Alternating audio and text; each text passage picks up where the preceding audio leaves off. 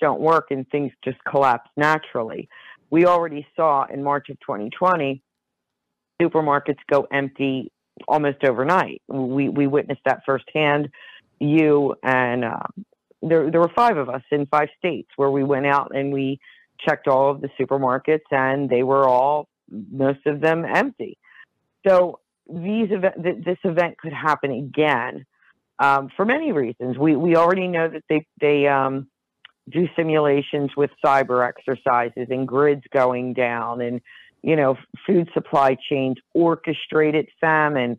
These are all things that can happen outside of their plans, because when something goes wrong, then it's a domino effect.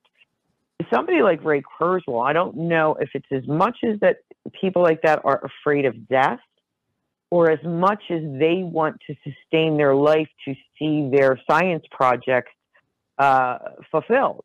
They want to get to that next stage, like you were explaining, that he wants to be alive long enough to get to a certain point, because he believes this technology will be around and could make him live a little bit longer to go on to the next. I think it's more wanting to see if what they envisioned works. There's some of that, and with some of these guys, like on the show, I can only get into a little bit of it. But now that Yuval Noah Harari is in video saying it, some of them actually believe. And next time you're on the show, maybe we can get into this, some of these other podcasts that are pushing people into this new age spirituality, but some of them actually believe like they're going to become gods. Like Yuval Noah Harari talks about each person becoming a god. And I just tell the audience, like, go look up Anton LaVey and LaVeyan Satanism. Like, that's what that is, where you are a god. Now, look, I think you should go out there and work your butt off, whether it's for your career or whether it's for your family or whether to build your personal legacy, your estate that you want to leave behind, whatever that is, and not wait for God to do it for you. I think you need to work hard, and maybe God will look down on you and go, hey, that guy's working hard, that's great, and give you a thumbs up. But if you sit around and wait for it, no. But that's different than what these guys are saying, which is you will literally become God, the manifestation of God, by having this chip in your head that beams all the powers down into your brain. I mean, those are sick people that believe in that. But the sad part is there's someone behind them. I mean, I know the CIA is pumping money into their projects, but they are pumping money into these guys' projects, putting them on the world stage, letting them wield power.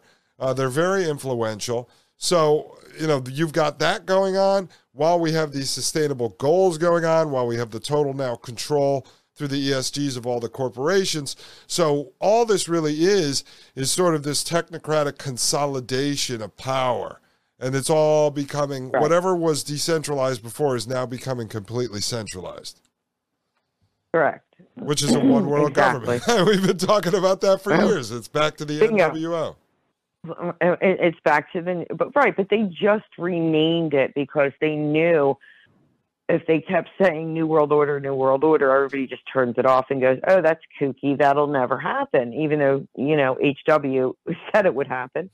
A new world order. They substituted all for sustainability. That's the buzzword. When you hear sustainability, that's the New World Order. Ties into climate. And everything else comes in line. The 17 Sustainable Development Goals. And the worst part is when you look at this stuff through the lens of nuance and you're not trying to fit yourself into the box of some, political ideology that was written out for you, and they say, well, which box do you check? What are you going to be? The sad part is not necessarily what they're pushing, but climate change and pollution and all this. A lot of this is real. Why? Because the very people that are trying to now blame us and make you feel guilty and make you hate yourself because you're a polluter and you use a gas-guzzling car and you buy water inside of petroleum-based bottles, they're the people that made all those products. I mean, we didn't discover gasoline. Discover oil and then refine it to gasoline and build these cars. We didn't put water into petroleum-based bottles. They did all this. So the very people that have been polluting then try to flip it around and blame us and then say the solution to fixing pollution and climate change is to give us more technocratic power over you so that we can fix these problems. But they never actually admit that they're the ones who caused the problems. That's one of the funny parts. No, that'll never happen. No, but that's a lot of the gaslighting. But have you ever heard a Tucker Carlson or anyone that friends of ours would praise go on TV and even pose it that way and go, wait a second, we are the polluters. We're not the ones who created the products. We only buy the things that you put on the shelf for us to buy. When I go in the grocery store, I can only buy what's available to me on the shelf. Right. And now they want to control that, take that away. And, to where what has been around forever, like meat, now they because of their plastic bottles and pollution that they feel is everywhere, they want you to eat crickets. Do you see the extreme? They go all the way to the extreme. It's like, we're polluting the earth with water bottles and, let's take the meat away. So I know. I just got to say, one of the funniest things I find at the grocery store is people that buy, like, there's like 7 or 8 brands of like baby food now, and everything is like organic, right? So the organic pear, blackberry, oat, banana, spinach, carrot. And all of this organic baby food comes in petroleum-based plastic pouches with a plastic nipple on the top of it that you're letting your kids suck on. So your kid is sucking on gasoline plastic so that it can eat this supposed organic food, of which, because I got close to a lot of produce managers and stuff over the last couple of years, I found out the organic doesn't even mean that it's not GMO, and they can use over 150 chemicals on it, because the term organic, as it's labeled in a grocery store, is owned and controlled by the same people that own the non-organic food supply, and they're the ones who lobby Congress to write the definition of what organic actually means. So you can literally eat something organic and think it's organic, but last week Congress could have changed the rule so that organic literally means human feces. You could be sucking it out of a bottle going, this is organic. I mean, that's literally the time we live in now. It's certainly crazy. So as a wrap up on this episode, and I appreciate you coming on, what would you say to people based on this Agenda 21, Agenda 30, and all this stuff? I mean, basically, the wrap up is that this has been going on for a long time. We have a collection of things that how we can look at what's coming in the future. Correct. Try to get out in front of it. I always say that. These are the playbooks to know why your world is changing. Now, many people listening to your show may already know a good portion of this, but to pull out the bullet points or, a synopsis of it all, it's no mystery. And if you could get to your politicians, if you still have that one foot in the political arena and you could get to politicians and hold their feet to the fire and make them answer the questions, even better. Until all of that happens, there is nothing going to change on the political level.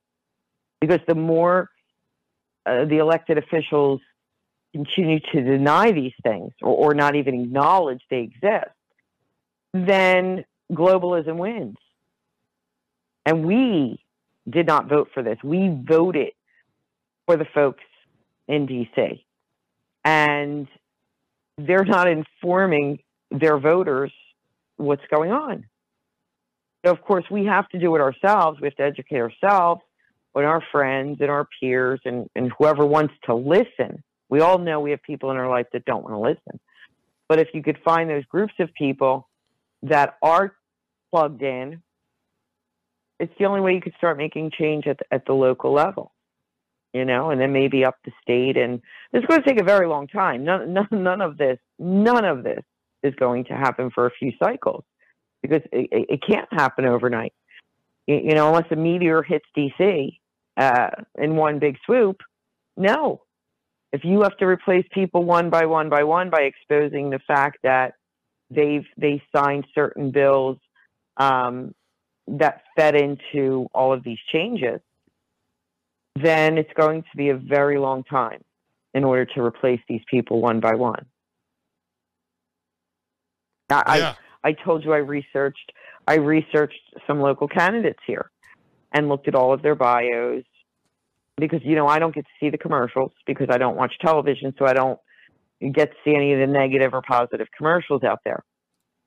So I'm looking at all their bios, and I find this one guy, and he's one of the guys out of, I think, five candidates in a district. I'm picking this one guy because he was the only one in his bio that said, we must stop communist takeover and stop the global elites. That one sentence has my vote because he's the only one that even dared utter global. His name was Elon Musk, right? No. He tweeted that. No.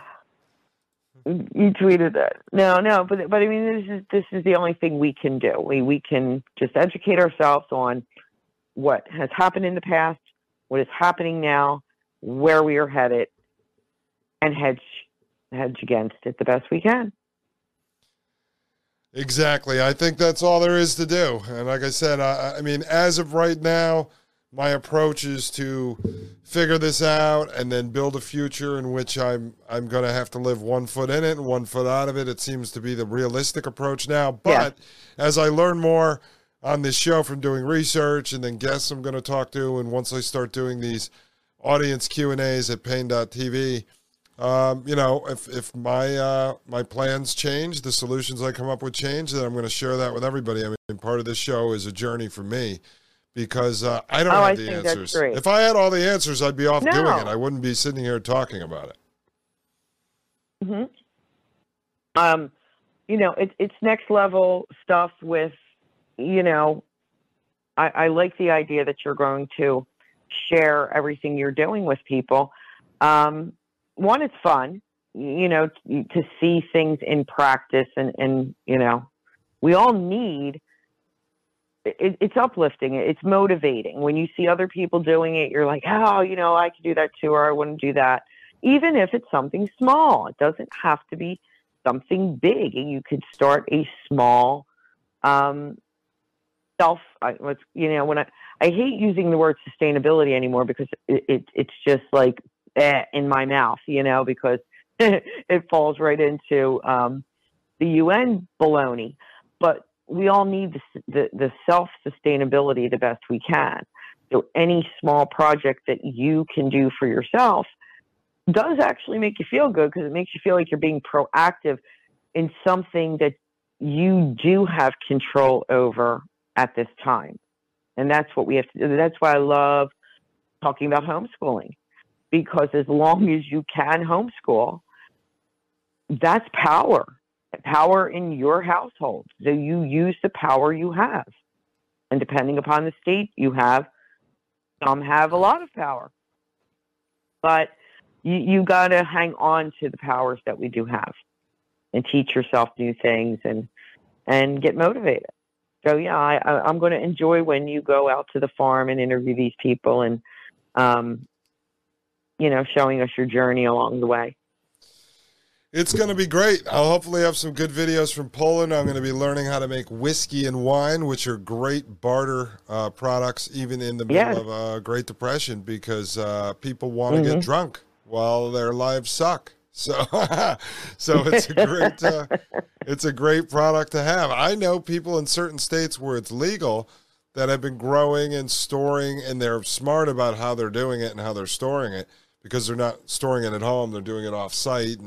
But a lot of them are doing like aluminum foil sealed cannabis, because they're people that I know that don't even smoke pot, and they're like, I'm doing this because it's a good barter product in the future. So there are people that I know I've run into. I talk even old friends of mine from high school that I would have never thought are into this are now putting together new skills and starting to figure out products and things that they can make and services they can use to trade and barter with. So it's good to see that people are actually thinking this way.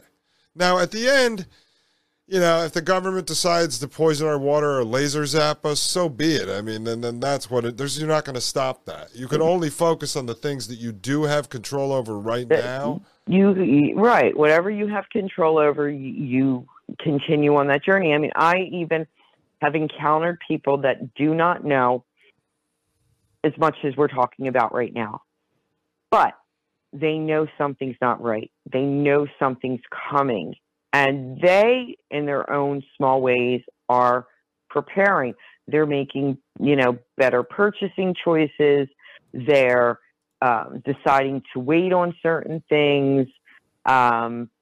Yes, believe it or not, there, with the price of food, because again, a lot of people are learning how to can and jar and grow, not even because they're thinking there may not be no food on the shelves. A lot of them are doing it because they're like, you know what? If I can start jarring at today's prices right now, the food I buy today, right, the tomatoes I buy today, and jar them, well, then I'm ahead of the game because they might be double next month. So that's another thing I'm noticing people are doing, because there's a lot of people out there that can't grow the food. They don't live where they could grow the food. But if you could go to a farm and get things, at a good price, there's a lot of farmers markets, how they do, we'll say the whole bushel for $5, maybe, they want to get rid of them, whatever. So, people are taking that and saying, hey, I'm going to take these home and cook them up, jar them up, and I'm ahead of the game, because we all see what the prices in the supermarkets are doing.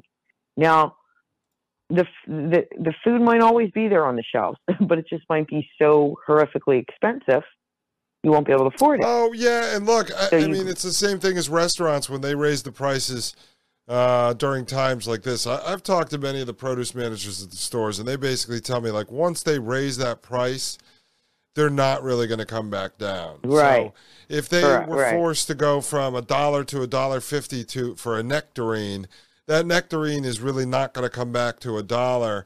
Or you'll see it like gasoline, where they do this to us every 3-4 years on a cycle. Gas will go from $2 to $4, and then they'll bring it back down to $3.50, and then it'll go up from $3.50 again. It'll never go back to $2. So the prices are never really going to come down at the stores, and that's why if you have cash sitting on the sidelines and you're not trying to play like I am this game, where I got to hold it because I want to get a property. If I already had one and didn't need it, I would be using it to buy a bunch of goods and supplies and stuff that I think are going to go up in price in a year or two, just to hedge against inflation. I mean, is your money better off if, let's say you want, you don't want it, but let's say you want a case of plastic water bottles. If they're $3 today and I think they're going to be $6 next year, and I have the ability to buy and store 100 cases of water, then why not do it? Because my cash that's sitting there is losing value every day as they drive inflation up. So it's like buying gold to hedge against inflation. Right. So I am seeing that. I'm talking to a lot of people that are doing that. They're just saying whatever I can get now. Some people do the buy one get one free. So whatever they're getting, and they want to put it on the shelves, or like I said, the produce, they want to jar it. Good for them. At least you feel like you are being in control of something. It's keeping people motivated. Yeah, exactly. I mean, I just did jarring for the first time this weekend. We jarred cucumbers from our garden. We jarred green tomatoes from our garden. We jarred beets from our garden. And, it actually, I think what happens is so many people are afraid, because if you go out there, you'll find 71 videos on pickling cucumbers. Right. And then you're like, oh, my God, this is too much. But I said, you know what? I'm going to take one whole day, and I'm going to watch all these videos, like ones that you sent me, ones that I found, and I'm going to take notes like I do with the stuff I talk about here, until I figure out a recipe and a formula that seems to work for me. Right. And then I'm going to try that. And it's going to take 4 or 6 weeks for those pickles to get to a point where I could try them and see. Are they too mushy because this guy boiled them too long or it was too high of a temperature? And then you're going to know after the first batch. And just like a recipe, you're going to try it again. I mean, you got to wait longer with this. But so what? If my cucumbers are mushy, I'm still going to eat them. I mean, because I'm not going to waste the food. Ours came out great. Oh, they did? No, ours came out greut. You know, again, it was our first time trying. Yeah, and they came out great. How long did you boil them? No, it's all fun. Oh, God, I can't remember. Was it 15 minutes maybe? or 10 minutes? Oh, okay. I cannot remember. Well, let me ask, are you putting the brine in right from the boil, or were you letting it cool? Yes. No, boil. Oh, and they were still crunchy? Well, yeah, and we put them away, and, you know, when they were ready, they were crunchy. Yeah, they were fine. Oh, that's fantastic. Maybe 15 minutes? I can't remember. Maybe I did 15 minutes.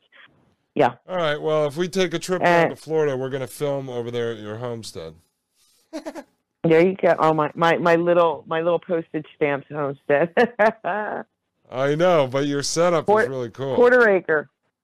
It's cute, right? It's working for me. I like it.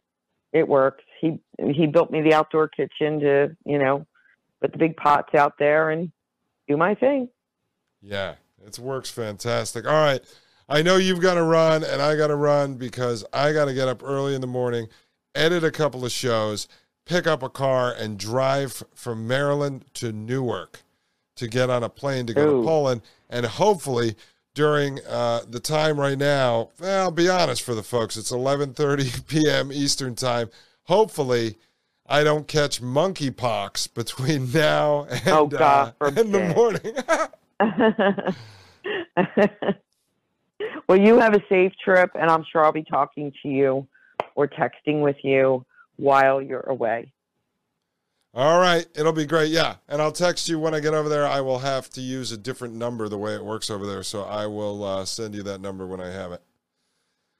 All right. Wonderful. All right. Thank you very much. Ladies and gentlemen, this was Maria Albanese. Check her out every Friday on the Thomas Paine podcast. I am Dustin Gold. This is the Dustin Gold Standard, and have a wonderful day.